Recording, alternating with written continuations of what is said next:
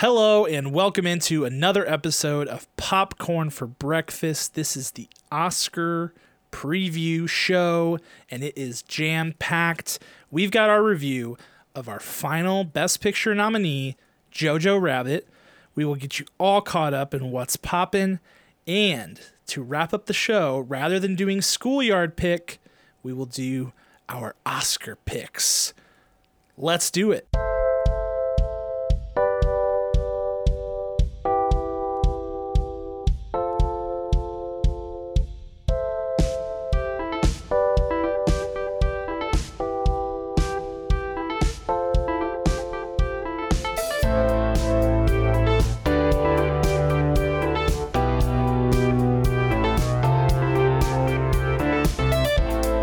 Thank you for joining us on another episode of Popcorn for Breakfast.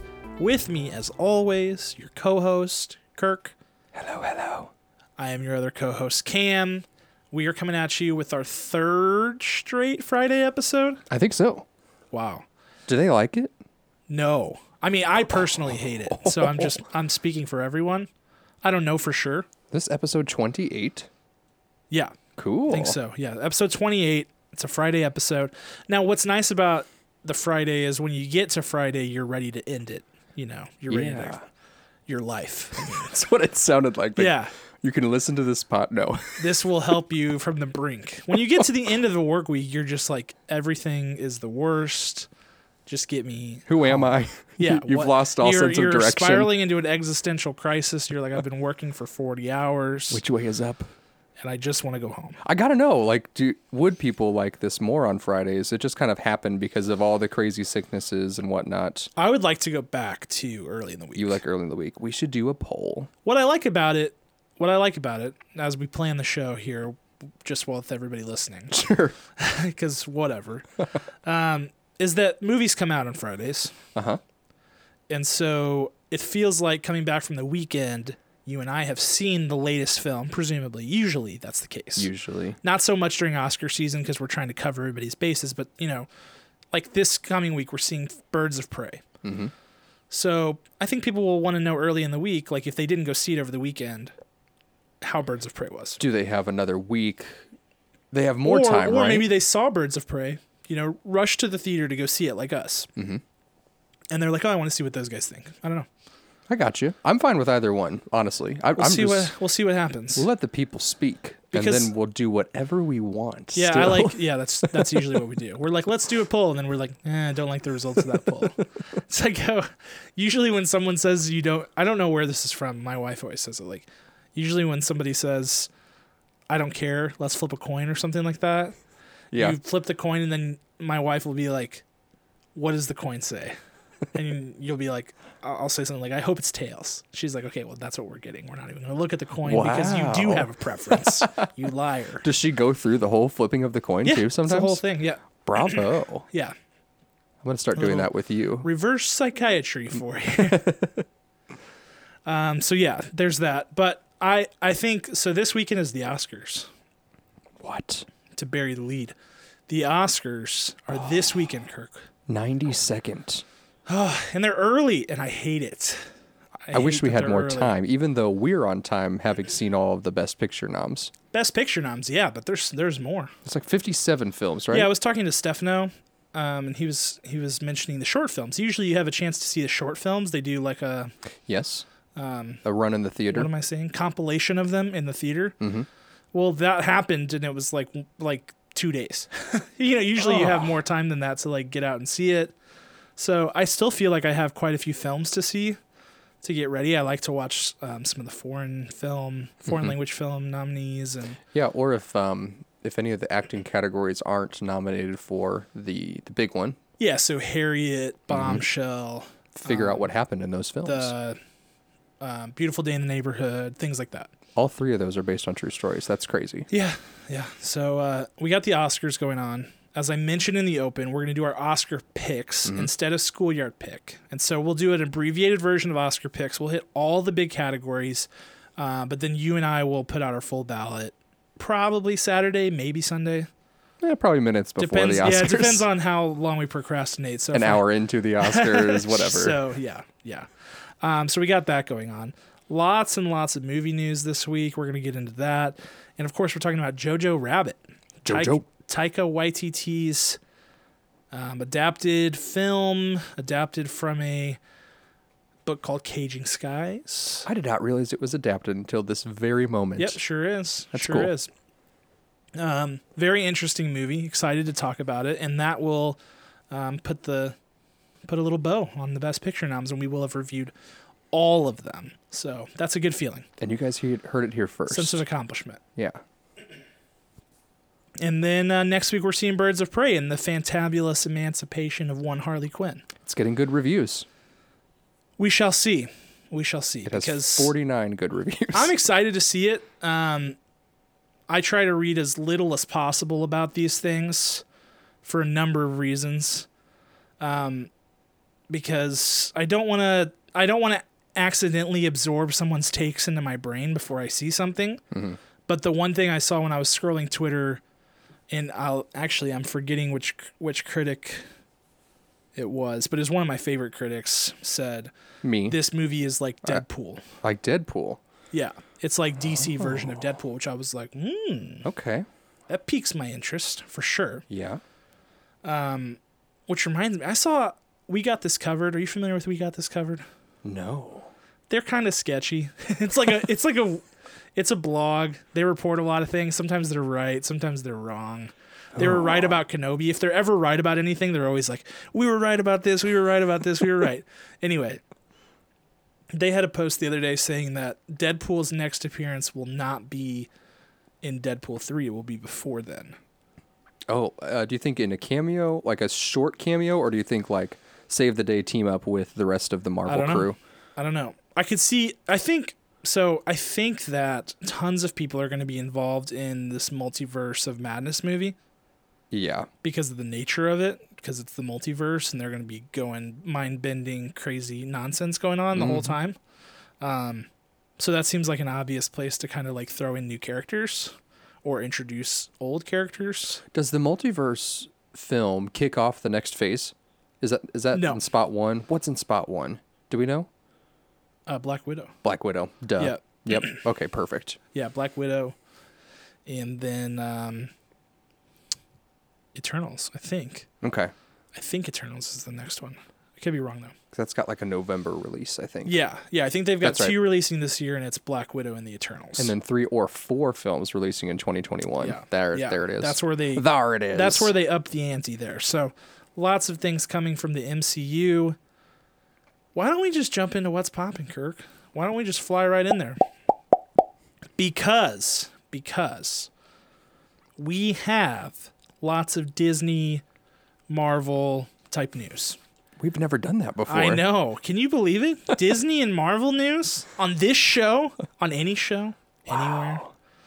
This is It's hard to believe. groundbreaking. So back for our, what did I call it last week? What's the segment? Disney Palooza news? Yep. There we go. That's the new segment. We need like a fart noise sound effect for that. Of all the noises. That's what I just decided right now. It's like Disney Palooza news. Ryan, our producer, could you please get us a fart noise jingle? Yeah, he's rolling his eyes. Okay. Where to start? So, Bob Iger addressed the shareholders to talk about the state of things heading into 2020. Bob Iger's time's running out with Disney. He said he's out of here after 2021. What? Yeah, so he was supposed to retire earlier on, but then Disney Plus happened, and he was like, I'm going to hang around to see how this goes. And so he self-imposed a retirement date of 2021. That's what he's getting out. Anyway, that's a side note. So he was talking about the future of course, Disney Plus. Disney Plus is really the big topic of conversation as far as Disney goes. He dropped a lot of little nuggets that we should talk through. So first, he gave us release dates. So during the Super Bowl, which was last weekend, Yes. we got this really surprising and awesome trailer for the Marvel Expanded Universe or Expanding Universe. I forget what they said. Like a mashup They basically trailer. just said like the universe is expanding. Yes. And it showed us clips of Falcon and Winter Soldier, WandaVision, and Loki. Yes. Those were the 3. So we got release dates for Falcon and Winter Soldier confirmed. That's August, which had been reported before but had yet to be confirmed. And then WandaVision also got pushed up to December, as had been reported before. So both of those new shows coming out this year, 2020, with Loki as a fast follow in 2021. Mandalorian, which of course is on everybody's mind, comes out in October of this year. So Mandalorian season 2. Mm-hmm. So they're on a fall every year kind of cycle going on there.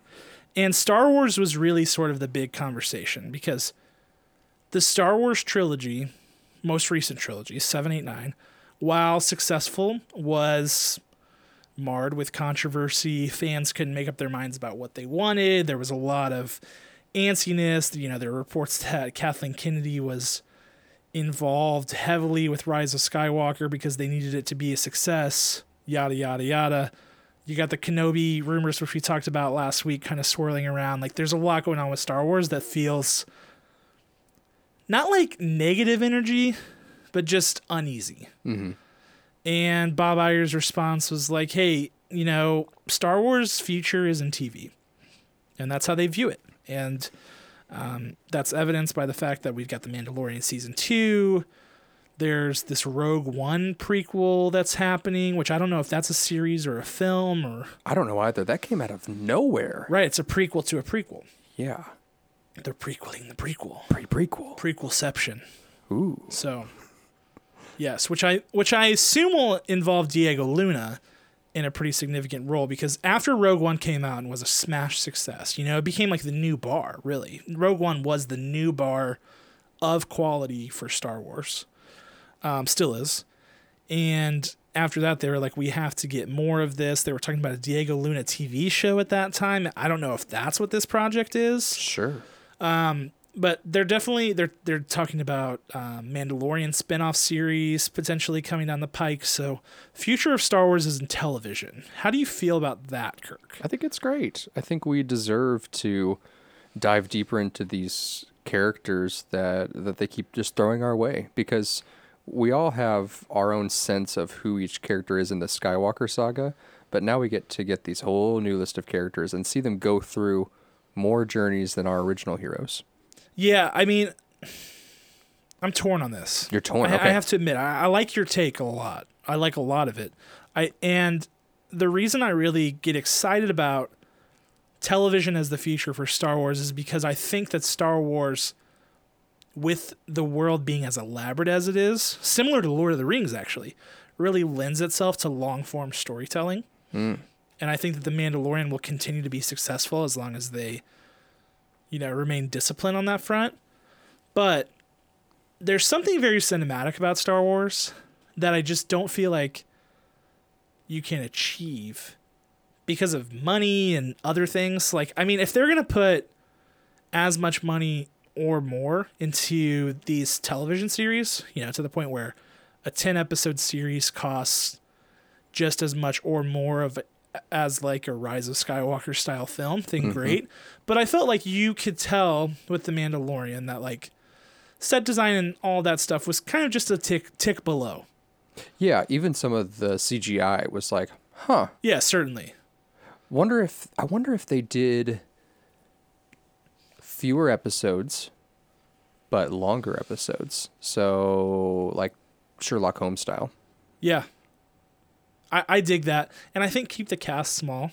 Yeah. You know, keep the cast exceptionally small. We don't need 1,000 characters. We just need a central core of characters. Yeah. So I go both ways. I really like seeing Star Wars in cinema. There's just something so epic about it. Mm-hmm. But if they can achieve the same thing and tell a richer story, I mean, like I said about The Mandalorian, it's one of the richest Star Wars stories we've had. We spent more time with that character than we do with a lot of Star Wars characters, and he's really consistent, well written, well developed.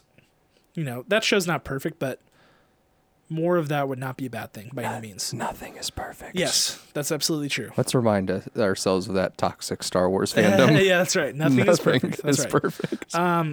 More stuff on the Marvel front. So this is where things got interesting.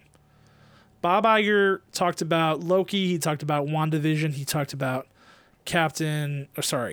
Falcon and the Winter Soldier. I keep wanting to say Captain America and the Winter Soldier because that's the name of that movie. On that note of confusing those two characters, if you went on to Prime this week, you probably would have gotten fooled. That's right, Amazon Prime. They have a film with a logo called The Falcon and the Snowman. Yeah. Which looks like identical font. I dig that. It's a 1985 film with Timothy Hutton and Sean Penn. It's the biggest troll. It's right when you open up Prime. You can't miss it. So. Oh, that's classic Amazon. Well done, Amazon. Done. They're just pure evil. I had to bring that up. I'm sorry. Yeah, no, it's like Kimba the Lion Prince. Yes. That's what that movie is. That's the oldest trick in the book. So I respect the hustle, to be honest with you. I'm gonna go check that out. Looks great. We'll watch it tonight. Falcon and the Snowman. That's next on my list. That's actually hilarious. But so we talked about those 3 programs.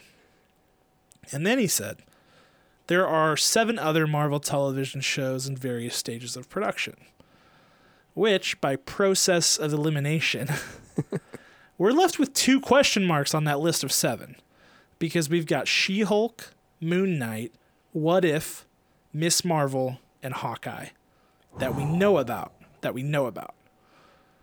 And there are 2 others in various stages of production.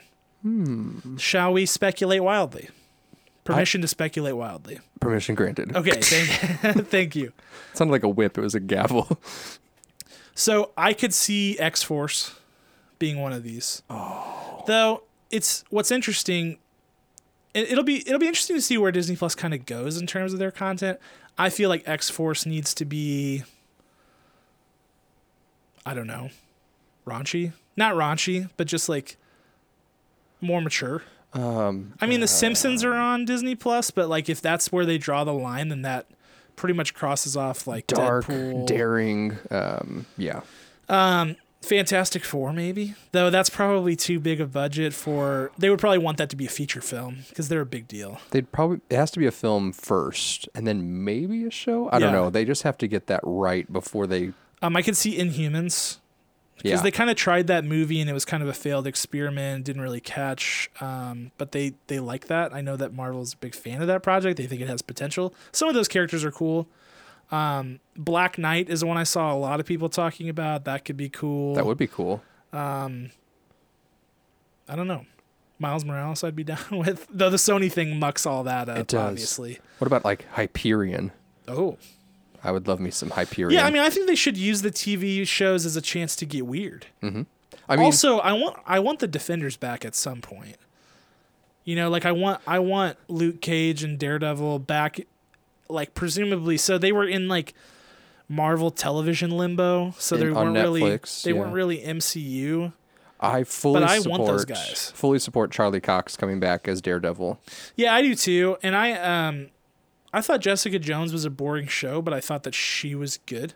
Yes. Did you watch season 2? Mm-hmm. Was there a 3rd season? I have no idea. I think there was, and it was good. Yeah, I thought it was a good show. I don't think I finished it all the way, but it got better when they gave more money to the production value. Yeah. So I don't know what happens with those characters, but I want those characters in the MCU where they belong. Mm-hmm. Because Daredevil particularly, and Jessica Jones and Luke Cage really are important figures. Yes.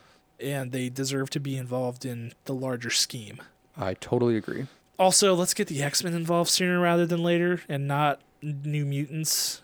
New Mutants will be fine and well, whatever, but I want the X-Men. Presumably, maybe not Wolverine yet. I could sleep on Wolverine for a little bit. But something. What if, like, at the end of however they introduce the X-Men, there's no Wolverine. Then they're in the school, the Charles Xavier school. There's a knock at the door. Okay? All of a sudden, Wolverine's claws come through the door, but you never see him. Fade to black. It's Daniel Radcliffe. As Wolverine? Yeah. Did you see all those rumors? No. That was like a fan campaign. And I was like... I disagree. I was like, hard pass. It doesn't fit him. I like Daniel Radcliffe a lot. He's not Wolverine. That'd be a huge miscast. Yeah. So, I don't know. I'm looking forward to wildly speculating what these 2 shows will be until they come, but that's such an obvious troll by Bob Iger. He Yeah. knows what power he has. He's like, I'm just going to They know 5. throw these little nuggets. He's like, let's let the bloggers chew on this for a little while and see how they feel. So I know your games, Bob Iger, and I will fall for it every time. All right. Let's stay in Disney World, not Disney World. Let's stay in Disneyland for a little bit longer. Loki casting news. I'll give you a hint. Wow. Luke Wilson? Yeah, Luke Wilson. That's right. No, Owen Wilson Kirk cast in the Loki show. All right. Has a significant role. That's air quotes. Significant. No idea. But I'm for it. I watched the Darjeeling Limited the other night. Yes.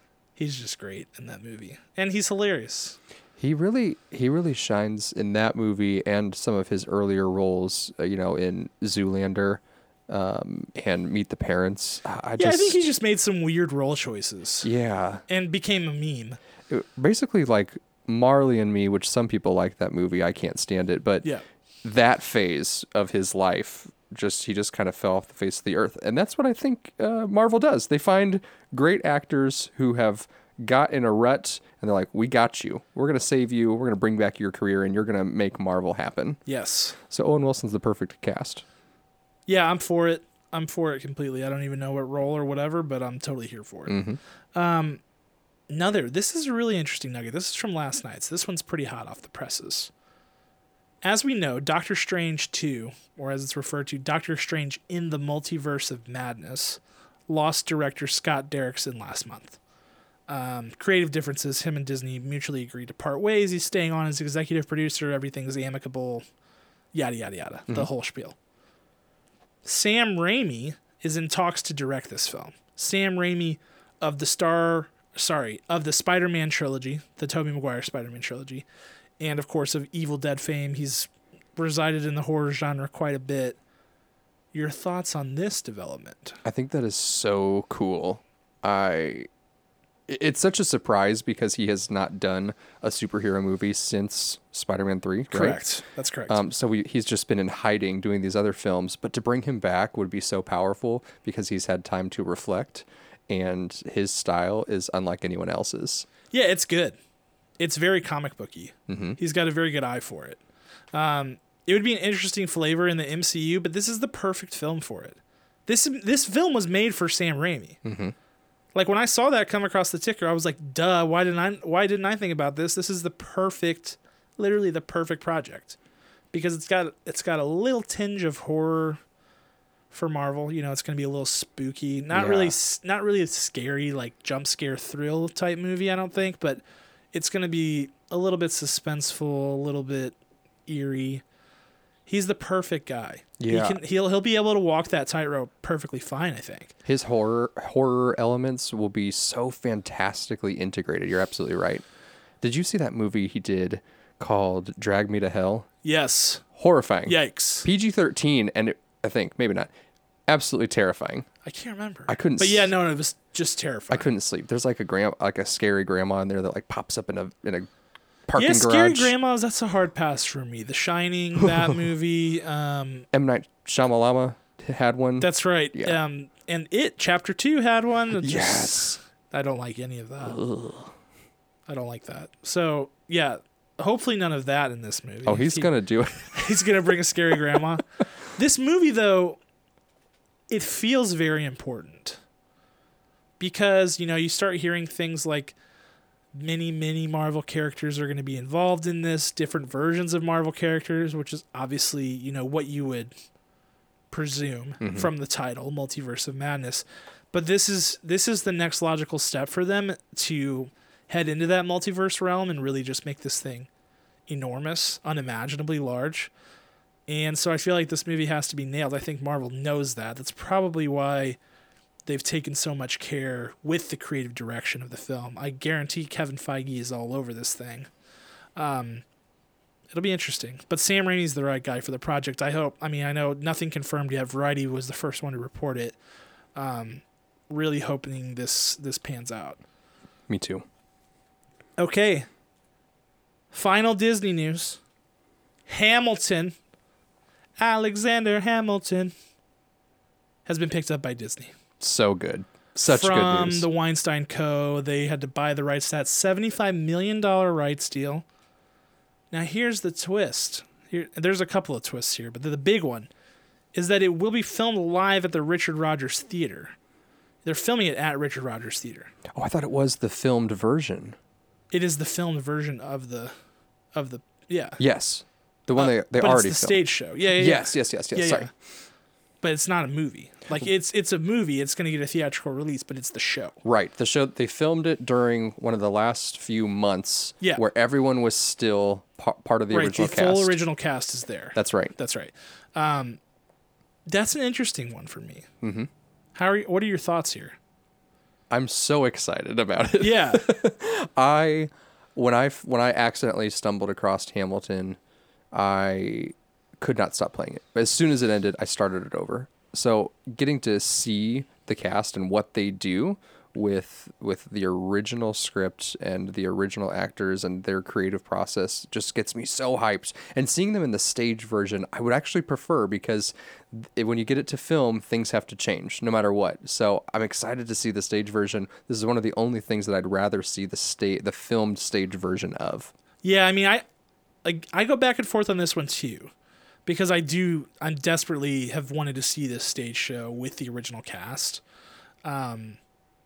Coincidentally wearing a Hamilton shirt right now as we speak underneath this hoodie. Side note, not that that's relevant to anything, but I wanted the feature film.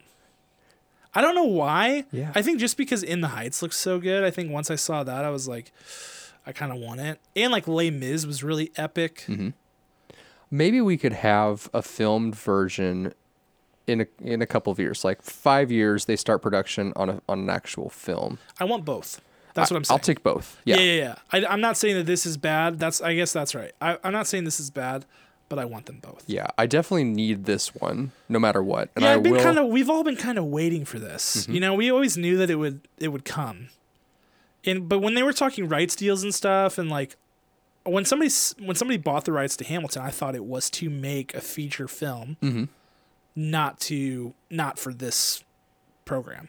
Yeah. So that was an interesting twist to me. $75 million. Yeah, and so like, why do we have to wait till October of next year for this guy? I don't know. They must be. It's already done, right? I mean, editing, sure. The editing must. They're gonna be meticulous about the editing. I'm guessing it must just be a release window thing. Maybe. Like, hey, we don't have anything here. Yeah. I don't know. Let's make them wait. It'll be an interesting thing. This is an interesting project. It's going to increase the already massive subscription to Disney Plus, because you know that they will put it there eventually. Potentially. I think it goes to theaters first, though. Well, I know, but it's got F-bombs. That's not exactly Disney Plus material. That's true. At least not so far. I mean, maybe they'll change their tune on that. Mm-hmm. I think maybe it goes to Hulu. No. I don't know. It probably. I don't know. It's all speculation. Ugh. But they're trying to keep Disney Plus relatively clean. Yeah. It'll be interesting. I'll be very, very intrigued to see how this does at the box office. Oh, it'll explode.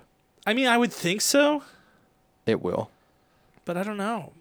It's just it's not the kind of thing that you go to the movie theater to see, typically. That's what maybe they're working on. Maybe they're working on how do we make this an experience like the theater, like live theater, Broadway theater, but in the film world, in the film theater. Maybe that's what they're trying to bridge between now and 2021. Yeah, I mean, I think your hunch is right that it will perform very well for the sole purpose that this is a very hard show to see. You know, there are millions of people that listen to the music and are obsessed with it that haven't seen the show. Right.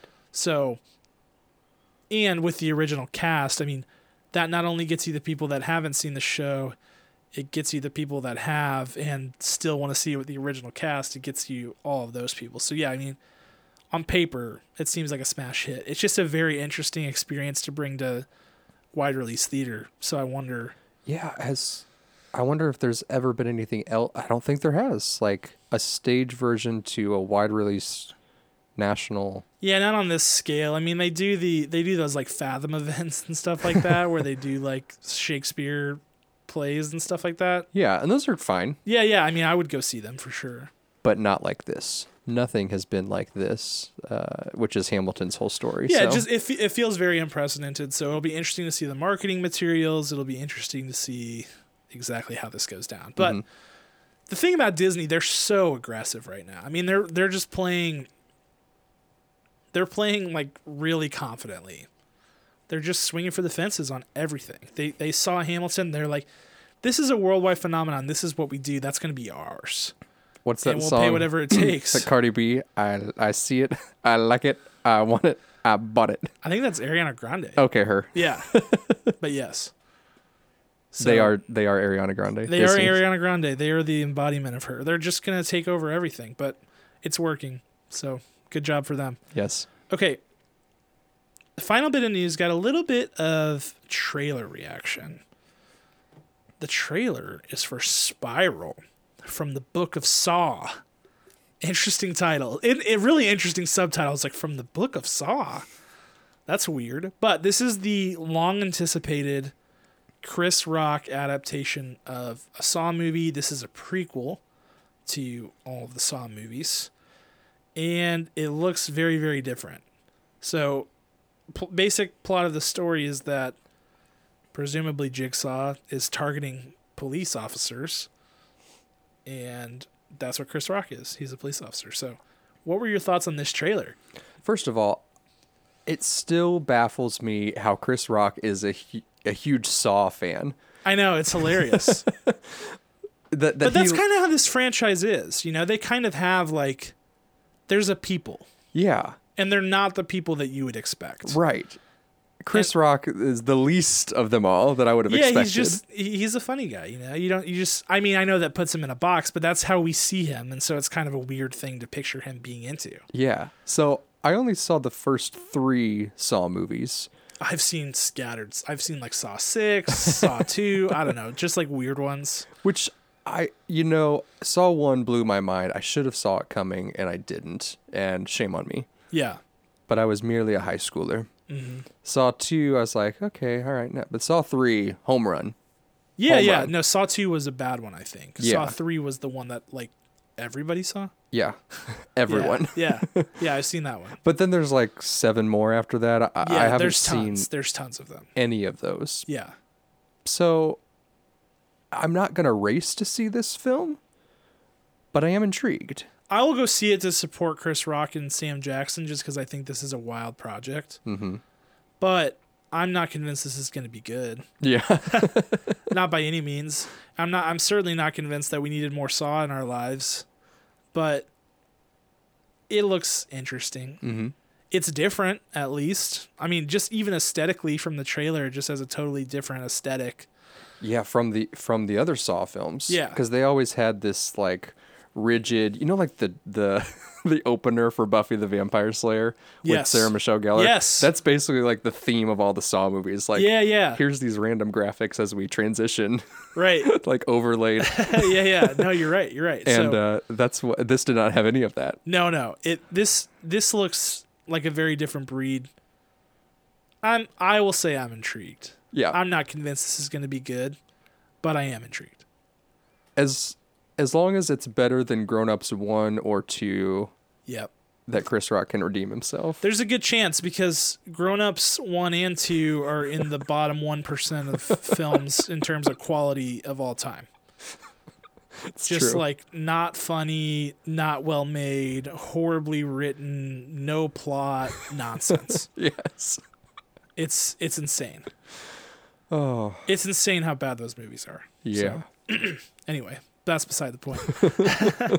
All right, that wraps up what's poppin'. But I hate that we had to do In Memoriam again this week because we did it last week. But this week, we're saying goodbye to Kirk Douglas, who is obviously everyone knows that name, household name. He was 103 years old. 103. Very long life, very successful career, wonderful family. Michael Douglas, of course, his son is also a very successful actor. Our thoughts are with the Douglas family at this time. I saw Michael Douglas understandably said that he would not be attending the Oscars this weekend. So we obviously wish them the best. But, this is a different scenario, not certainly not like an untimely passing. This really gives us the opportunity to celebrate the career of Kirk Douglas, which was extraordinary, to say the least. You know, he's in some really, really fantastic films. And this is a good excuse for anybody who's like, I've never seen Ulysses. I've never seen 20,000 Leagues Under the Sea. You know, these huge, ginormous Spartacus movies. Go back and watch them. It's really, you know, we've said it before on the podcast. It's the best way to go, you know, through this process. And I think that with it being Oscar weekend and everything going on, that seems like the best way to preserve the memory of Kirk Douglas, who was a fantastic actor. He was a baller. When he was, I think he was at the Oscars like on his 101st birthday. Yeah. Or it had just passed. He was up there presenting with his daughter-in-law, Catherine Zeta-Jones, and he's like cracking jokes up there, and the whole audience was like actually funny jokes, not old man jokes, like actually brought people to like cry like laughter tears. So incredible guy. Yeah, I mean 103, that's pretty awesome. That's pretty awesome. So obviously you never want to say goodbye to anybody, certainly not a titan of industry like Kirk Douglas, but he had an incredible career, and I for one look forward in going back through his catalog and checking out some of those films. Mm-hmm. Well, Kirk? Yes. I've got a game. Would you like to play a game? What? That's right. I am turning the tables on you. Hold on. I am the game master. I'm in control. I am the captain now. Look at me. Look at me. That's right. Look at me, Irish. I am the captain.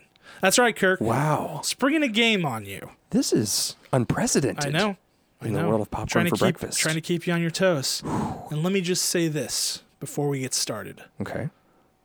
This may be, it's quite possible, the single dumbest game that we've ever played on this podcast. And that is saying something. Yeah. Because the Lighthouse game, that game, Defoe, DeBro, the Lighthouse, that was exceptionally dumb. I think it was a fan favorite, though. No, it was a great game.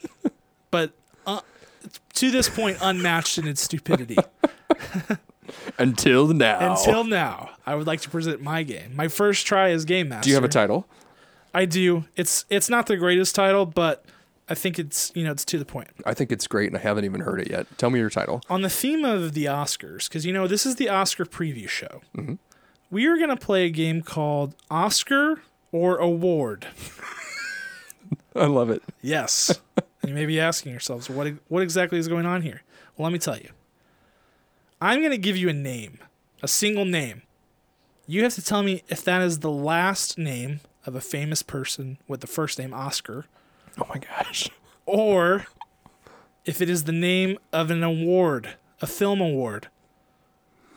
So, like, for example, if you say Gertrude, if I thought Gertrude, it was Oscar Gertrude, I would say Oscar. You would say Oscar. But if I thought the Gertrude Award, yes, I would say award. You would say award. Whew, okay. Now I feel the stress that I put you through most weeks. And this is why I did this, because I want you to understand how hard it is when you spring these games. Usually I know with a little more notice. I don't just this time I'm just coming out guns blazing. Okay, let's see what happens. And let me just say that if you do bad on this game, I won't blame you. I think it's a really strange game, and if you happen to get all of them right, I'd be horrified and shocked, but we'll see. What if I had this incredibly vast knowledge of people with the first name of Oscar? That'd be kind of impressive. All right, strange, but impressive. I hope so. All right, first one. The name that I'm going to give you is Pistorius. Pistorius. Can I have that in a sentence, please?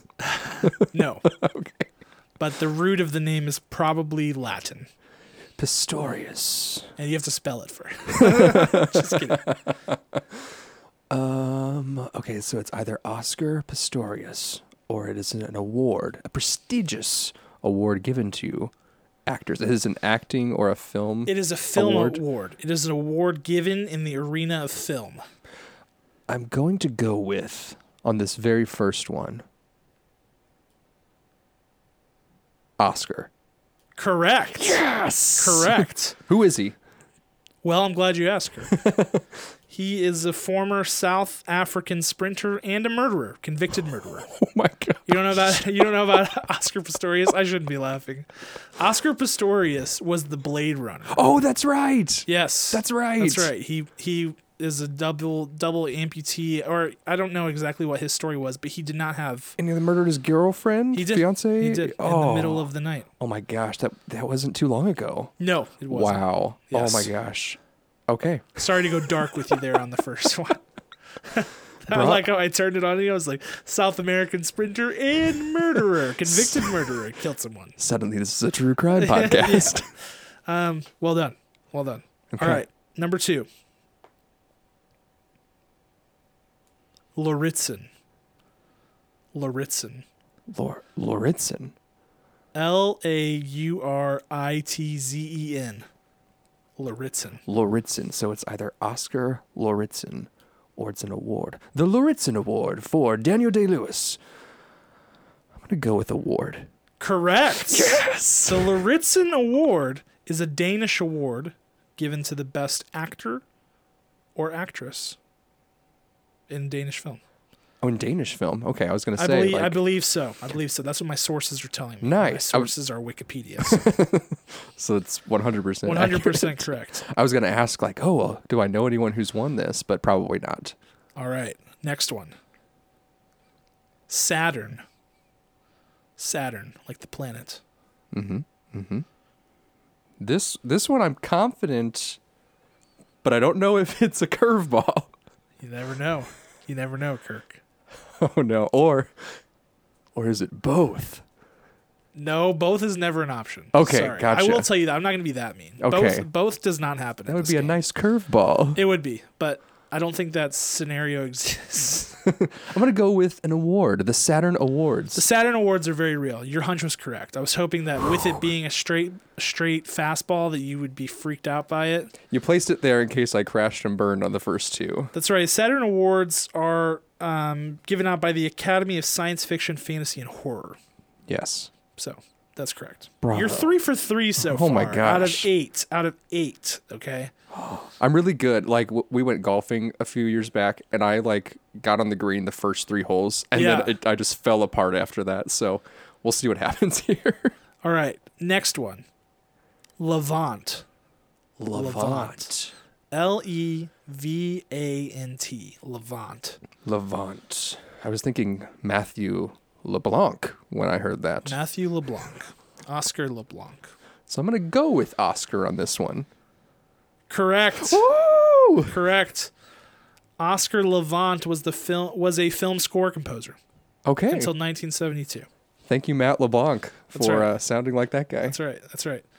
All right, let me just take a quick tally here. You're 4 for 4. Oh my gosh. In this game.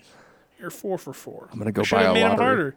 I could have gone harder, Kirk. I could have made it impossible. Well, there's It's still okay, though. 4 more. There's still 4 more. All right. Felsch. Oh my, what? Felsch. Felsch. Petters come back. I want everyone to try and say this in the mirror right now, because seeing you say Felsch. It's like flesh, only the E and the L are switched. That's why I think it's so strange. Yeah. It's so funny to see your mouth do that. So Felsch. pause this, look at yourself, say Felsch, and then resume. Yes. The Felsch Award, the Oscar Felsch. This, no clue. I'm going to go Oscar. Correct. What? Correct. Kirk, this is unprecedented. Who's this guy? You're batting a perfect game right now. Who's this with this crazy Speaking name? of batting, Oscar Felsch is a former center fielder for the Chicago White Sox. He played in the 40s. Oh, It's wow. impossible for you to have known that, but you did. So Well, here we you see, are. I was a young lad in the 40s. I'm actually All right. that much older from now. All right. 3 left. Okay. 3 left. The first of 3. De La Hoya. De La Hoya. De La Hoya. De La Hoya. Sounds like a Chips Ahoy. Chips Ahoy. Stupid. That is the boxer. A Oscar. Hoya. What's a Hoya? A Hoya is a thing. Is that Spanish for? No, it's like a dog. Okay. A Hoya, right? Georgetown is the Hoyas. That's their mascot. Oh, okay. I was thinking arroje, which is like red or rice or something. That's Oscar. That is Oscar. You know about Oscar De La Hoya? I do know about him. Wow. I forget why. He was a boxer, right? He is, yeah, boxer. Yeah. Did he fight Tyson? No idea. Did he bite his ear? Is that the ear that got ripped off? No. That was Evander Holyfield. Oh, that's right. Yeah. That's right. Hell, good sports. That's why I picked that one, because I was like, well, sports is not exactly your fave thing. It's not. Certainly not. I mean, not that boxing is my favorite thing, but all right. Two left. Ariel. Like Little Mermaid Ariel. This is tough because I want to be where the people are. I want to see them dancing. that's beautiful Thank vibrato. you. Thank you. This one's tough because like, would it be Oscar Ariel? Should it just be an award? Oh, I'm gonna go. What? Choose. Award. Correct. Yes. Oh Correct. my gosh, this is wild. This is the Mexican award for What? excellence in motion picture making. Oh wow. That's right. Is that 7 for 8? 7 out of 7 so far. I could play a perfect game right now. With one remaining. Oh my gosh, I have to get it right. And I need to make sure I get the pronunciation correct here. Okay. Do you need to like play it on YouTube real quick? No, I haven't. Okay. I'm a professional, Kirk. I didn't come unprepared. I'm just building up suspense. Your final question in Oscar or award. Palme d'Or. Oh no. Palme d'Or. Palme d'Or. Palmed'Or. Makes me think of palm olive. Palme d'Or. Palme d'Or. Oscar Palme d'Or. The Palme d'Or award goes to. Is it Oscar? Oh no! You thought you were sly, Kirk. You thought you had me. You thought you had your little game won here. No, that's incorrect. Sorry, I rubbed that in pretty hard. You should. You should. It's the award for Best Picture at the Cannes Film Festival. Oh, I am. For like best of the best? Best Picture. Oh, at man. The Cannes Film Festival. I am shamefaced for not knowing that one. I think Joker won it this year. I am shamefaced. could be wrong. Wow. I could be wrong. That was an exceptionally wonderful game. Wow. 7 of 8. That's a remarkable performance. Kudos to you. Oh, thank you. And if I ever need to figure out the name of someone, if someone's name is Oscar, with just their last name, I'll call you. I'll be ready. Okay? Well, great job. I don't know. You don't win anything. Oh, well. Actually, Okay. if you want to get an Oscar tattoo, you can. I hear that's really fun. Maybe I'll get one with you if you lose. Dude, that just reminded me. I haven't thought about that in like 3 weeks. We're 2 days. 2 days away. 2 days. Oh. For those of you who have not heard the previous episodes, Cam vowed to get a tattoo of something, most likely an Oscar. A little Oscar statue is what I said. If Joaquin... Can I change that? No. Oh. Locked in. Okay. In the event Dang that in the event that Joaquin Phoenix does not win Best Actor at the Academy Awards. And I will just say for the record, I'm still very confident. You should be. He's scooping up all the awards. Every single one of them. All of them. Because he deserves it. Because he did the best job. Yes. And when you're the best, you deserve the best awards. Now, the Oscars, though, they're wild cards. You got to watch those guys. You got to watch them. Though I saw that article you posted today about the panel. Most of them voted for Joaquin Phoenix. Most of them. I think it was... One person voted for Antonio Banderas, and I was like, you son of a... But it'll be okay. I think it'll be okay. I think you're good. I'm nervous, though. I'm going to be... It's going to be bad. I'm probably going to pass out before it happens. I'll Yeah. wake up like 3 years later, and I'll have the tattoo, and you'll be like, he didn't win. He did win. But we got you tattooed while you were unconscious. Which I would be okay with, I think. And I'd be arrested. I think that's illegal. Yes, probably. You'd be like, no, this was his dying wish. Okay, speaking of Oscars, we have one Best Picture nominee left. You and I watched it last night. The film is called Jojo Rabbit, and we are reviewing it right now. It's time. Tweet synopsis. Do you know whose turn it is? No clue. We're the worst. I heard an idea, because there are other podcasts that I listen to where they trade off. Like if they give something, so like they assign like, okay, your odds, I'm evens, and then you're like, what episode is it? Okay, well. Yeah, I mean, it should be like that. That's smart. That's what smart people would do, but we're not that, Kirk. So I don't know if we should assign that like after episode 30. So what was the last episode? No clue. What did we review? Not an idea. No. 1917. 1917. Yes. And I went first. Okay. Because I said Richard Madden, and then you said Richard Madden. Right? Yes. Yeah. That is correct. So you go first. Okay. Tweet synopsis, Jojo Rabbit. Here we go. Go. I'm going to butcher this name. Anyways. Johannes Jojo Betzler is a 10-year-old wannabe Nazi during the height of World War II. During his training, he discovers a Jewish girl hiding in the walls of his home. As the war progresses, Jojo is challenged with keeping her secret or revealing he has been aiding the Nazi enemy. The Nazi enemy? The Nazis. Oh, like Sorry. the Jew is the Nazi. Grammar issue. No, you're right. The Nazis' enemy. No, you're right. Find out more on Jojo Rabbit. You didn't. I did. No, you didn't. I did. Why? What is wrong with you? There's something. You have a problem. You get your jollies off of this. This is sick. I'm wheezing. You don't owe Jojo Rabbit anything. What are you trying to sell this movie for? I'm so confused. Oh, man. Oh, my gosh. There's something seriously wrong with you. Okay. Probably. Tweet synopsis. Jojo is an aspiring Nazi in World War II Germany. When a training accident dashes his hopes of becoming a soldier, he returns home where he uncovers a Jewish girl hiding in his home. Alone and scared, Jojo turns to his imaginary friend Adolf for advice.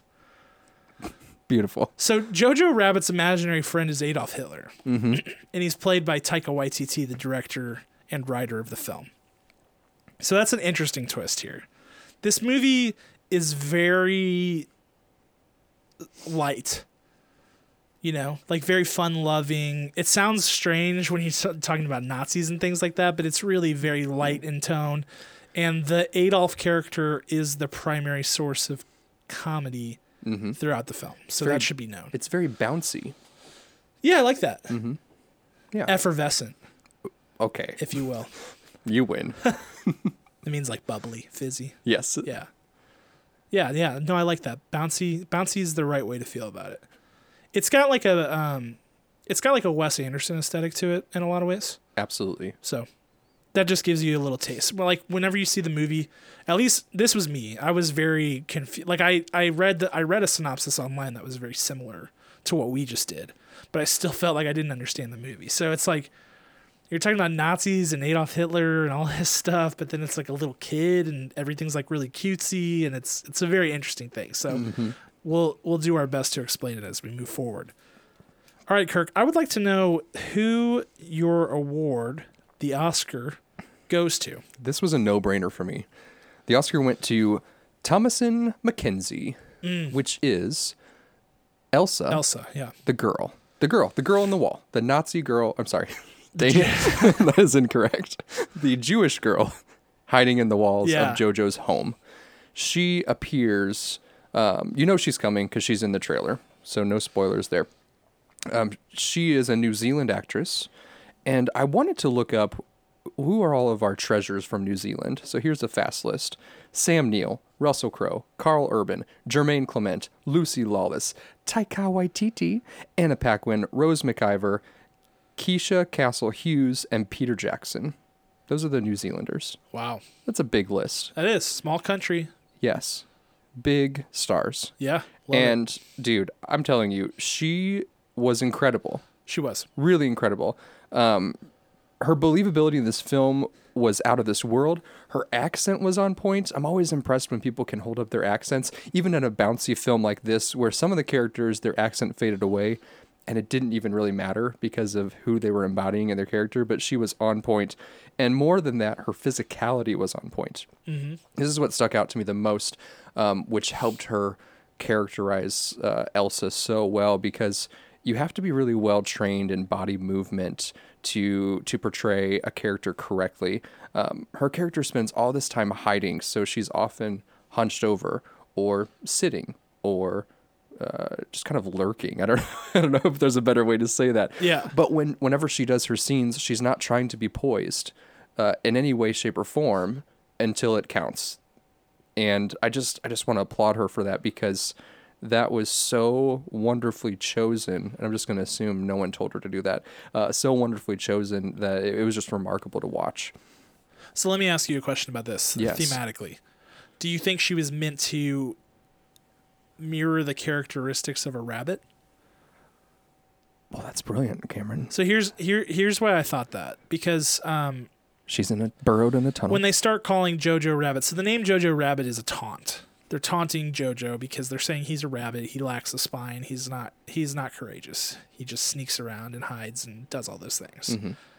And his imaginary friend Adolf says, "Oh, rabbits are great because they have to have so much courage because they are weak, and so they have to be clever and sneaky and quiet and brave." Mm-hmm. And then there's the picture in that book of a rabbit in a cage, and like she's kind of always got her like knees tucked up and stuff, kind of like a rabbit. I was kind of wondering that whole time if that was what they were going for. I don't know for sure. I think you are spot on. So if that's the case, I think that's a great job by her, and good direction by Taika Waititi for sure. Absolutely. I think that she's got an incredibly long career. I think she's turning 20 this year. And, I always mistake Nicole Kidman from being from New Zealand. Yeah. Even though she's Australian. Sure, that's right, yeah. So shame on me. But she reminded me of a young Nicole Kidman. Ooh, I like that.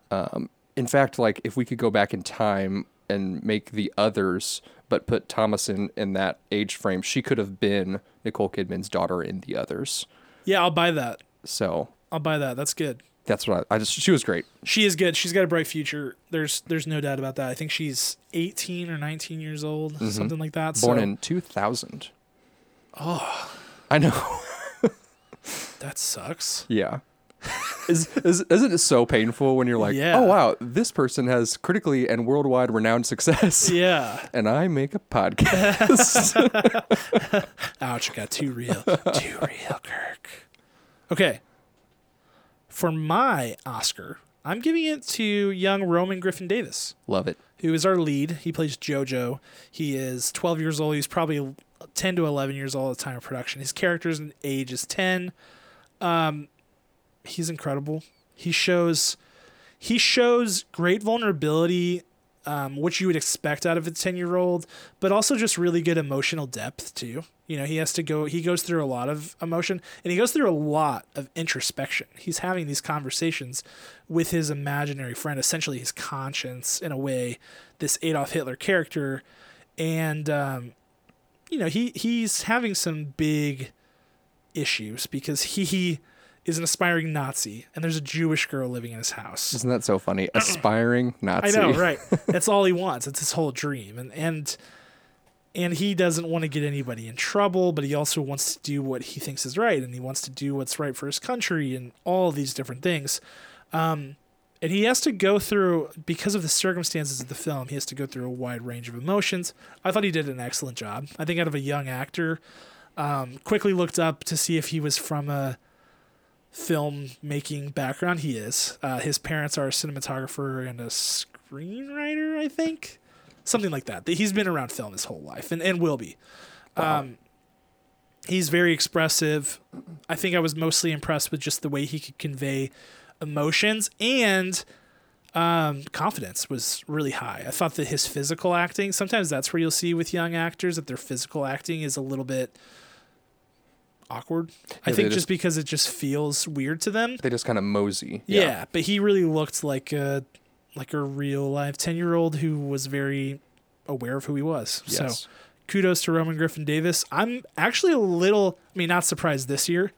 I think another year he could have snagged up an acting nomination. Sure. I do think that's possible just because he's so young and he's acting with all adults too, with the exception of his one friend, Yorkie. Love Yorkie. So it's a really good job by him. All right, let's jump into Scene Stealer. Who's your Scene Stealer, Kirk? This was no contest. This went straight to ScarJo. ScarJo, she was great. Incredible. She was great. I wish I had seen this movie earlier when Laura Dern started picking up all of the awards on the award circuit, because she deserves to win Best Supporting Actress. Hands down. I was actually infuriated. I was delighted by the end of this film, but infuriated that she hasn't won some of the other things that she's also been up for the other crazy contests and awards and such. This role was really complex to pull off. It's so important that you can't mess this role up. She's the mother of Jojo, which is hard because I said ScarJo, but she's the mother of Jojo. There's all these unique quirks that she injects into this character to make the Nazi boy mother stand out, and so perfectly and playful. I think a lot of the bounciness honestly happens from her. Yeah, she gives a good energy. Yeah, and I've never seen Scarlett Johansson like this before, and I liked it a lot. Mm-hmm.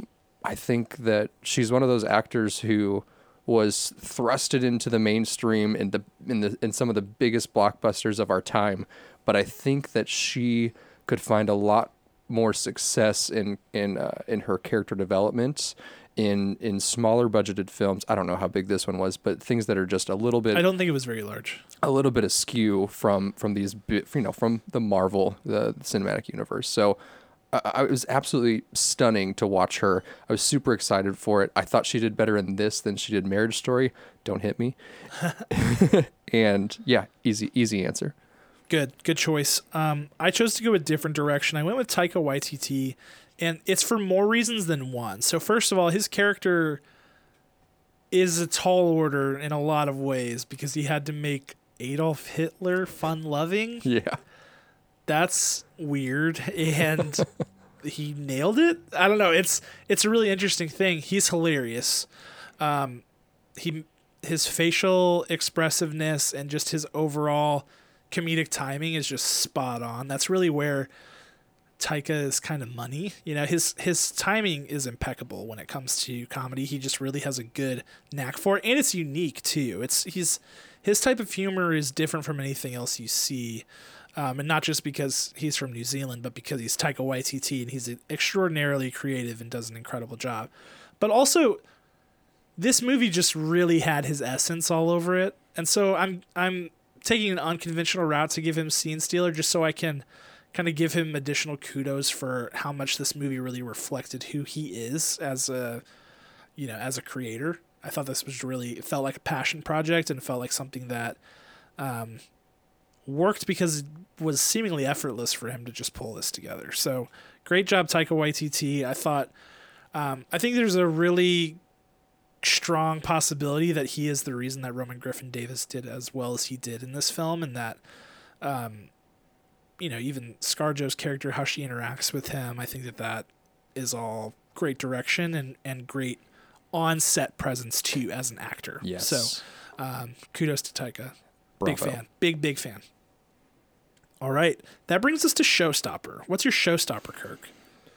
With my Showstopper, I picked a specific scene that I can't really talk about because it's a spoiler. But yeah, the color palette in this movie is absolutely astounding to me. It's a movie set in the throes of World War II, and everything is vibrant. We've got bright reds and bright greens and bright yellows and flowers and just so many colors happening in this film. It just added to the fun of the movie, but also historically, I think was actually correct. Like, I know we've seen all the war movies and everything's gray and dreary. Well, sure. This is before the destruction set in, and these were just towns people were living in. So Taika Waititi took that with the full immersive authenticity. So with that, there's a transition and a pivotal point of this film where we see things go to gray, and it comes out of nowhere. Super exciting. And I won't tell you what happens. You can just guess and think about it. But that transition, it almost the brightness also almost mimics JoJo's innocence, and then we transition into this gray world, and it's absolutely mind-bending. Yeah, it has an Inglourious Bastards vibe to it, actually, in a lot of ways, I think, stylistically. Yeah. And my showstopper, I'm going to pile on because mine is style. Okay. Just overall artistic touch to this film, because I think that this film took a lot of notes from other filmmakers who've been really successful with this sort of approach stylistically. Already mentioned Inglourious Bastards, Quentin Tarantino, Wes Anderson, Noah Baumbach, people like that. And it does so without feeling derivative. Yes. This movie does... If you just look at the cover, you say that looks like Moonrise Kingdom, and that would make sense because it's a kid wearing little shorts and like a uniform, and sure. But this really felt altogether unique while still having these really great artistic nods to other creators, and that's when filmmaking's at its best. When it learns from the past but doesn't steal it. Right. And Taika was very intentional with that. I think he was aware of where his influences were coming from, and I think he was aware of his creative approach the whole way through. The colors you're talking about, they give the movie a very cartoony vibe.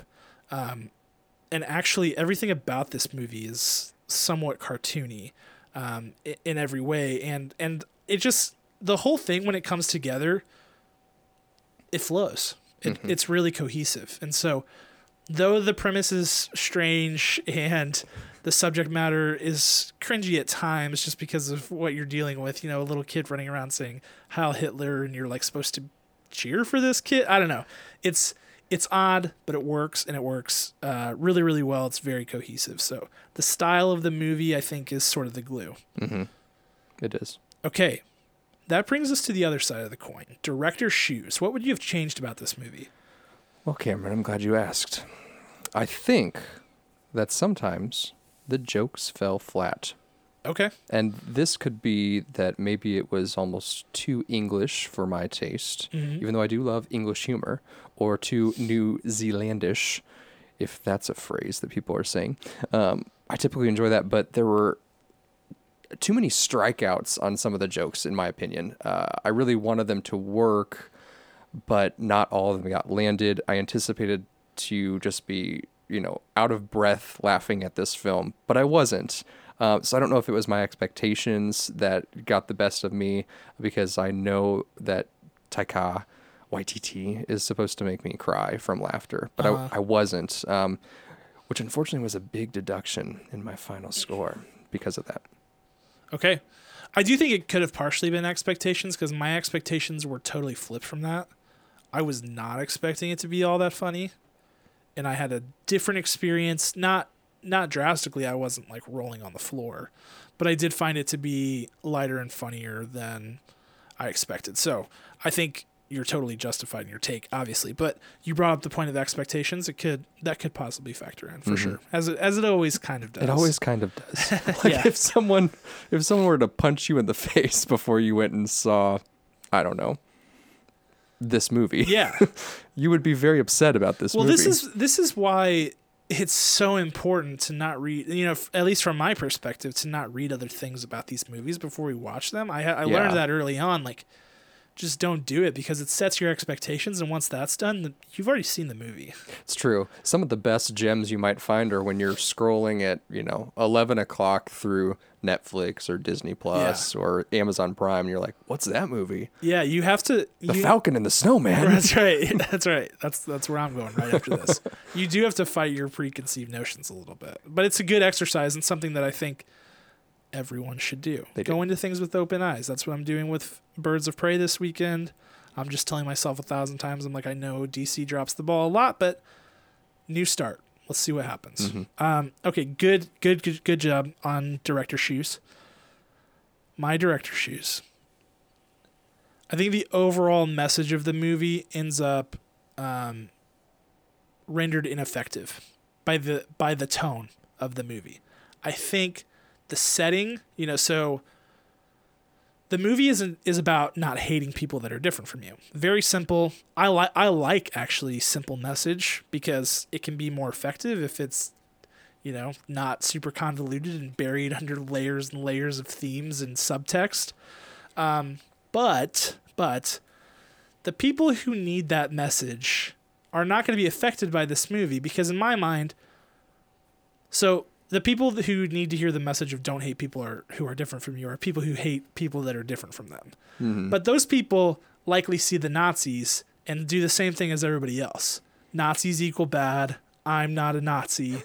Okay, great. We're all on the same page, I don't think most people who are hateful or racist or whatever liken themselves to Nazis because they're not mass murdering people. So there's that. But the other side that I think contributes to it is that the tone's just a little too light. It's just a little too light. And I think that's because of Taika being who he is. He doesn't strike me as a high confrontation guy. He strikes me as an opinionated guy, but someone who wants to, spread love, not hate. And that was all over this film, but he was still trying to deliver a message, and I don't think the message is all that effective for the group that he wants it to impact, if that makes sense. It does. And that's okay. I mean, this is his movie, and he told a story, and it is an anti-hate story, and it is a good story. But I just think as far as when you're looking for films to be in that really excellent category, you want it to really leave somebody with a lasting impression. And if somebody walked into that movie and was a racist or whatever, hated some group or another, I don't see them walking out being like, I need to change everything. Mm-hmm. I just don't see that happening. So sure. Would have liked a little more punch in this movie. Yeah, and I think it could have gotten there. There are moments near the end of the movie that really feel very whimsical and kind of avant-garde. Yeah. That you don't get in the first half of the movie. And if they would have, leaned into that a little more, sure, maybe it would have been more fluid. Yeah, I think that's fair. I think it is. Yeah. Going off of yours. That was good. Okay. Let's score this thing. Let's do it. The themes in the film are compelling. The acting in this film is strong in approximately 60% of the cast. I will say that some of the supporting characters, they kind of fall to the wayside. Even though you do love them, you're like, okay, they're fun, but they're not great. I wanted to like them a little more, which is a departure from the rest of the Best Picture nominees, because all of the acting in the other films is like locked and loaded. Yeah.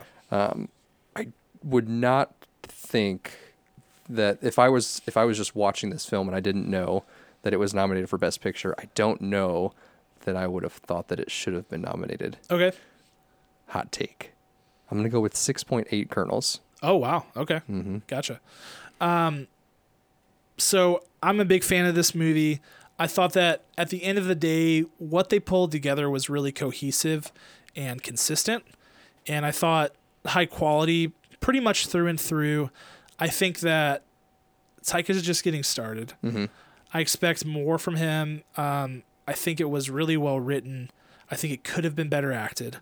But I did think there were some standout performers for sure. And I thought that ultimately it was pretty funny, but that as I said, the effect is sort of lost by the end. I'm giving it 8.9 out of 10 kernels. And I don't expect it to be taking home the big award on Sunday night, but I think it does deserve to be there. But Scarlett Johansson should take the big award. Yeah, she was great. Okay. She was brilliant, for sure, for sure. Lovely. Which brings us to our next segment, which is not Schoolyard Pick this week. No Schoolyard Pick this week. Mm-hmm. We're doing Oscar picks. We're just breaking boundaries. We are. This is the Oscar preview. We gotta really step our game up here. This is a big episode. Now let's jump into this. I'm gonna do a couple of I think the most anticipated categories. And here's what I want. I want who you think should win. Okay, good. And I want who you think will win. I love that. Okay. And if there's one that you're like could win, That I'm fine with that. We can be a little loosey. Shoulda, woulda, coulda. Yeah, that's right. That's what this segment is called. So let's start with the screenplay awards, because that's what they'll kick the night off with. Usually they do supporting, and then they do screenplays. I think is usually how it goes. Yes. All right. So best original screenplay, meaning this is an original work. Knives Out, Marriage Story, 1917, Once Upon a Time in Hollywood, Parasite. What should win? What will win in your mind? Wonder if we should call it what I want to win instead of what should win. Because we all have subjectivity. Yeah, I know, but it's subjectivity. Okay, good. Yeah, okay, what should good, win good, in your good. mind? What should win is Once Upon a Time in Hollywood. Okay. I think Parasite will take this. I think Parasite should and will win this category. Very nice. I do. I think it's just the most original story. But yeah, I mean, Quentin Tarantino, those are the two in my opinion. They are. Because Quentin is just, he's great. He's a great writer, so he's always going to be there. He often wins this award. Yeah, and he will deserve it if he wins it. That's the thing. It's like either him or Bong Joon-ho takes home this award. You can't, be mad about it. It's just, that's the way that it's going to be.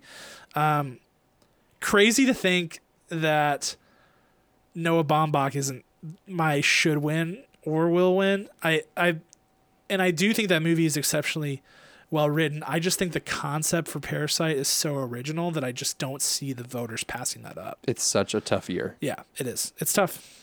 All right. Adapted screenplay. The Irishman, Jojo Rabbit, Joker, Little Women, The Two Popes. Oh, that's tough. You go first. Okay, I think The Irishman should win. I think Jojo Rabbit will win. Oh, okay. I do. Read those to me again.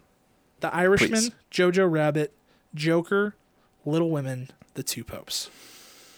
I'm going to go Irishman will win.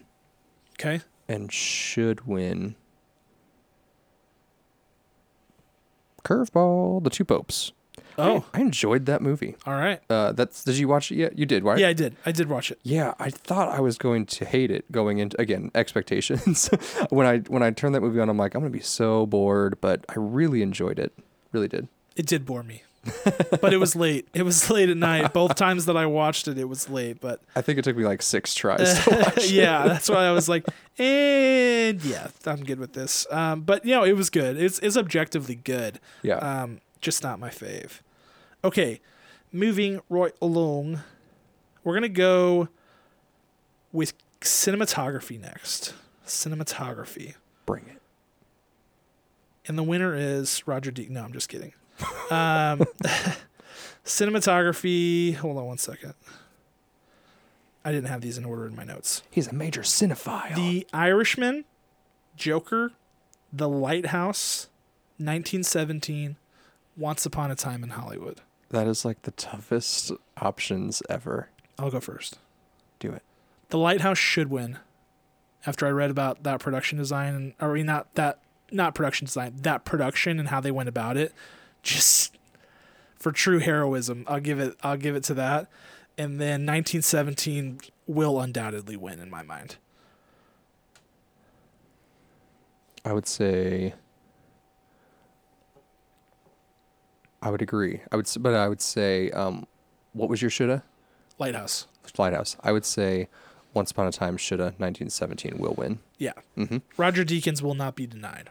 No. He will not. He will not be denied, and he deserves it. So sure, that's fine. Directing. Martin Scorsese for The Irishman. Todd Phillips for Joker. Sam Mendes for 1917. Quentin Tarantino for Once Upon a Time in Hollywood. Bong Joon-ho for Parasite. Those 3, man. Mendes, Tarantino, Bong Joon-ho. So tough. I think for the best director, I think Bong Joon-ho should win, but I think that Sam Mendes will take the Oscar. I agree. Did you know, this shocked me, did you know that Sam Mendes has already won a Best Director? He directed American That's Beauty. right, American Beauty. I did know that. Blew my mind. I did know that because I was looking through it last time and I was like, what? Okay, animated feature film. How to Train Your Dragon: The Hidden World, I Lost My Body, Claws, Missing Link, Toy Story 4. This one's also they're all difficult. This year's so difficult. I'll stop saying it. This is difficult, so everyone can just say, "Shut up, Kirk. You said that 8 times already." I think this is mostly difficult because I haven't seen The Missing Link, and it's also sweeping up awards. So I'm going to go Toy Story 4 should, Missing Link will. I think Toy Story 4 should. I think Claws will. I haven't seen it, but I've heard some buzz. My kids have watched it. Yeah? Yeah. Did they like it? They wanted to watch it over and over again. Yeah, that's what I've been kind of hearing from people is that, like, it's good. It's very creative of the glimpses that I saw. It's very unique, so maybe I should watch it before Sunday. All right, that brings us to actor in a supporting role. The nominees. Tom Hanks for A Beautiful Day in the Neighborhood. Anthony Hopkins, The Two Popes. Al Pacino, The Irishman. Joe Pesci, The Irishman. Brad Pitt, Once Upon a Time in Hollywood. Mm-hmm. I think Joe Pesci should win. I think Brad Pitt will win. Mm-hmm. I second your Irishman vote, but I give you Al Pacino for should. Should win. And I think Brad Pitt will win. Okay. Which would be very exciting. Yeah, it would be exciting. He gave an amazing speech at the SAG Awards. Yeah, he did. It was so fun. He did. And I just want more of that. Yeah, that would be good. And the fact that he did a good job. He did a great job. He did. Actress in a supporting role. Kathy Bates for Richard Jewell. Laura Dern for Marriage Story.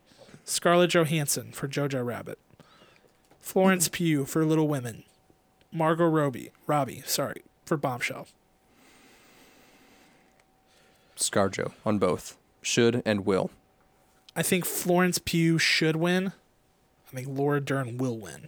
No, Laura Dern. She will. I think she will, man. Step back. We shall see. What do you got against Laura Dern, man? I don't know. I just think that this sounds dumb, but I feel like anyone could do that role. Not anyone, but anyone in Hollywood could take on that role. I feel like it was much more unique to be able to do all the things that Scarlett Johansson did in Jojo Rabbit. Yeah, it's debatable. I mean, I think that's a fair argument. I think Laura Dern has certainly played that role before. Correct. Yeah, I think that was my original take with the whole thing, was just like great, but not transformative. Exactly. Which transformative always gets bonus points. That's like giving what's her face? She's the same in every movie, but she's great. Glenn Heady. That's like giving her a win for something. Well, that's how I felt about Frances McDormand. Yeah. With 3 Billboards. Agreed. I was like, love you, Frances McDormand. You're great. But you basically played yourself in this movie. 100%. You played yourself. So I was like, no. Okay. 3 categories left. 3 categories left.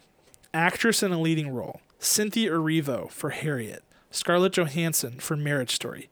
Saoirse Ronan for Little Women. Charlize Theron for Bombshell. Renee Zellweger for Judy. Renee Zellweger should and will. This is tough. Renee Zellweger will win. Mm-hmm. She will win. I'm thinking I'm going to go with Saoirse. I think I'm going to go with Saoirse as my should. Sure. I really liked her in that movie. I really like her in everything. She's incredible. And I would be fine with giving her all the awards now and forever. Like the Oscars start and they say, there's been a change to the program. Saoirse has been inserted in every single category for no reason. And they just keep giving her goodbye. Oscars. Yeah. See ya. She's going to give one speech and then we can go home. Great. Okay.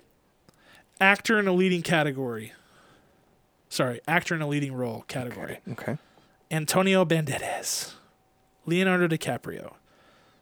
Adam Driver. Joaquin Phoenix. Jonathan Pryce. Joaquin Phoenix would and should and could will win. He will win by 1,000 million votes. It will be a unanimous vote, and I will not have to get a tattoo, and I will laugh in everyone's face. That's what's going to happen. Wonderful. I'm going to say Leo should, Joaquin will. Ooh.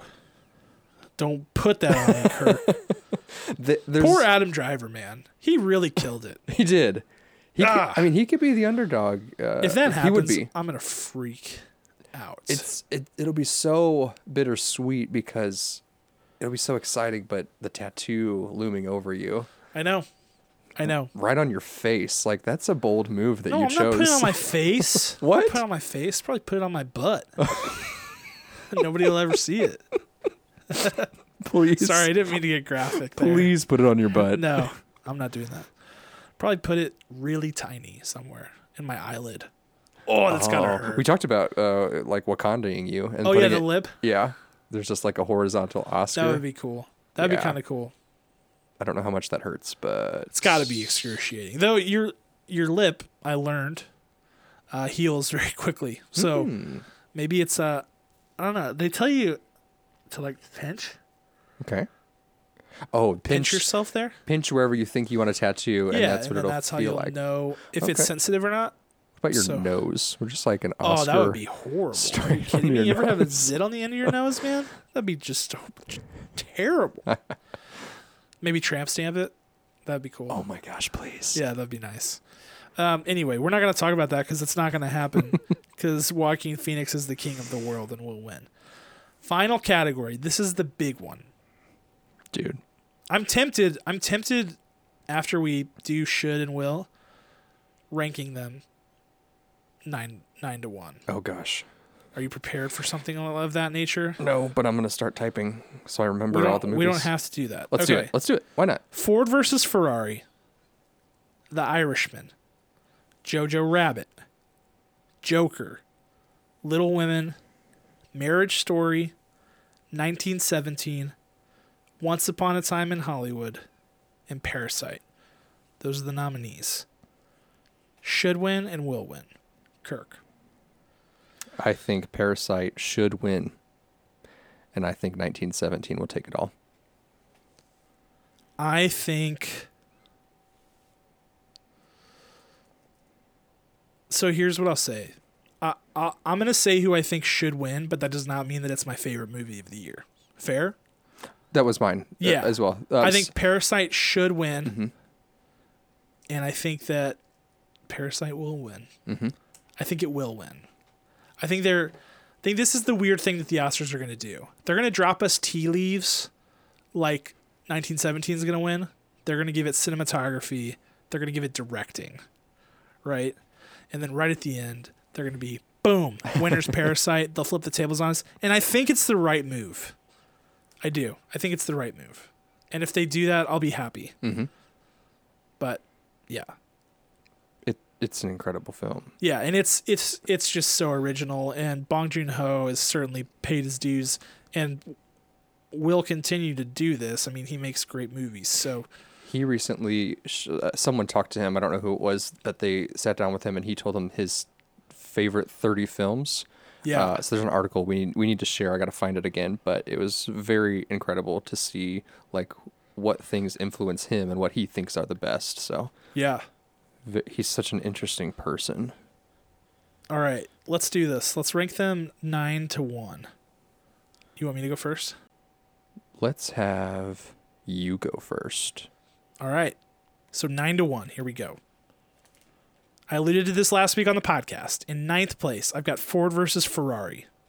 In 8th place, I've got 1917. In 7th place, I've got Jojo Rabbit. In 6th place, Little Women. In 5th place, The Irishman. In 4th place, Once Upon a Time in Hollywood. 3rd place, Parasite. 2nd place, Joker. And my favorite of all the Best Picture nominees is Marriage Story. Beautiful list. Thank you. I agonized over that. It was wonderfully done. I really did. My number 9 spot. Let's hear it. Ford vs. Ferrari. Yep. Number 8, Jojo Rabbit. Number 7, Little Women. Number 6, Marriage Story. Number 5, The Irishman. Number 4, Joker. Number 3, Parasite. Number 2, 1917. And number 1, my favorite, Once Upon a Time in Hollywood. I feel like our lists were very different. They were. Good job, us. They were sometimes they were the same, but then there were critical moments where they flipped. Like Irishman was exactly the same spot in 5. Yeah, but Marriage Story 6th. You had 4 for Once Upon a Time in Hollywood, man. Hurts me. That's okay. Differences are good. It's right. It's the variety is the spice of life, Kirk. Otherwise, as my wife Aubrey would always say, life would be boring if we all thought and acted the same way. Does she actually say that? She does. That's such a not mom. like this. That's such a mom thing to say. Not like this Victorian woman or anything, Yeah. but she says it like a normal human being in 2020. I'm gonna make fun of her for that. I am. My mom used to say when we'd see big weirdos at the store. Yeah. You know, takes all kinds of people to make the world go around. That was her thing. Takes all kinds of people to make the world go around. Yep. And I always thought, not those kind of people though. We don't need those kind of people. They're here for sure, but Yeah. If That's you're what I always one of thought. those people, we apologize. if you're on peopleofwalmart.com, is that what that website's called? It Does is. that still exist? I hope so. Yeah, that's who we're talking about here. If you have ever found yourself on that website, then you should question your choices. You should for sure. But if you find yourself on that website, you're probably pretty okay with your choices. Now I'm like super paranoid, like someone I was doing You're something probably weird. on there. Yeah, and I'll bet you were. I'll bet you oh are. gosh, I wore a lot of strange things. Question all your choices, Kirk. when I was a teenager. Question your whole life. Oh gosh. It's okay. Questioning your life's not that scary. I do it every day. Yeah, It's fine. that's true. I just don't want to be on that website. Now I'm not going to sleep tonight. You'll be scrolling that website all the way through the archives for like the past 10 years. I hope that I find someone I know. That would be cool. That would be cool. That would be awesome. All right, Kirk. Well, the Oscars are on Sunday, and Popcorn for Breakfast is going to be the place to be. That's right. Check us out. We're going to be on social. We'll probably be doing a little bit of live video content. We'll definitely be live tweeting the entire show. Please follow us at PFB_podcast. We'll keep the Facebook story updated. We'll have news. We'll have reactions. We'll have all of it. So while you're watching the Oscars on Sunday, also be watching your Twitter feed and your timeline for some Popcorn for Breakfast content. It's going to be a good time. It is the night, Kirk. I mean, it is the... In our business, this is as good as it gets. That's it. And I'm very, very much looking forward to it. I'm looking forward to my victory lap after I get the tattoo bet thing over with, except for the fact that I mentioned it before, and I do still feel like that's true. I don't think it has as good of effect if you win and you don't have to do it, you know? Like people would be like, you wouldn't have done it anyway. But I would. I would do it. And I hope I don't have to prove that, but I would.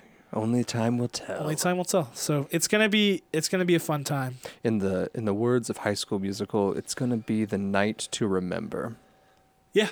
It's one of their songs. Is it the night to remember? It's gonna be. Oh, maybe it's A. It's gonna be the night to remember. Which one is that? The third one. Oh, I haven't seen that. Oh, it's great. We'll leave you on that. Yeah.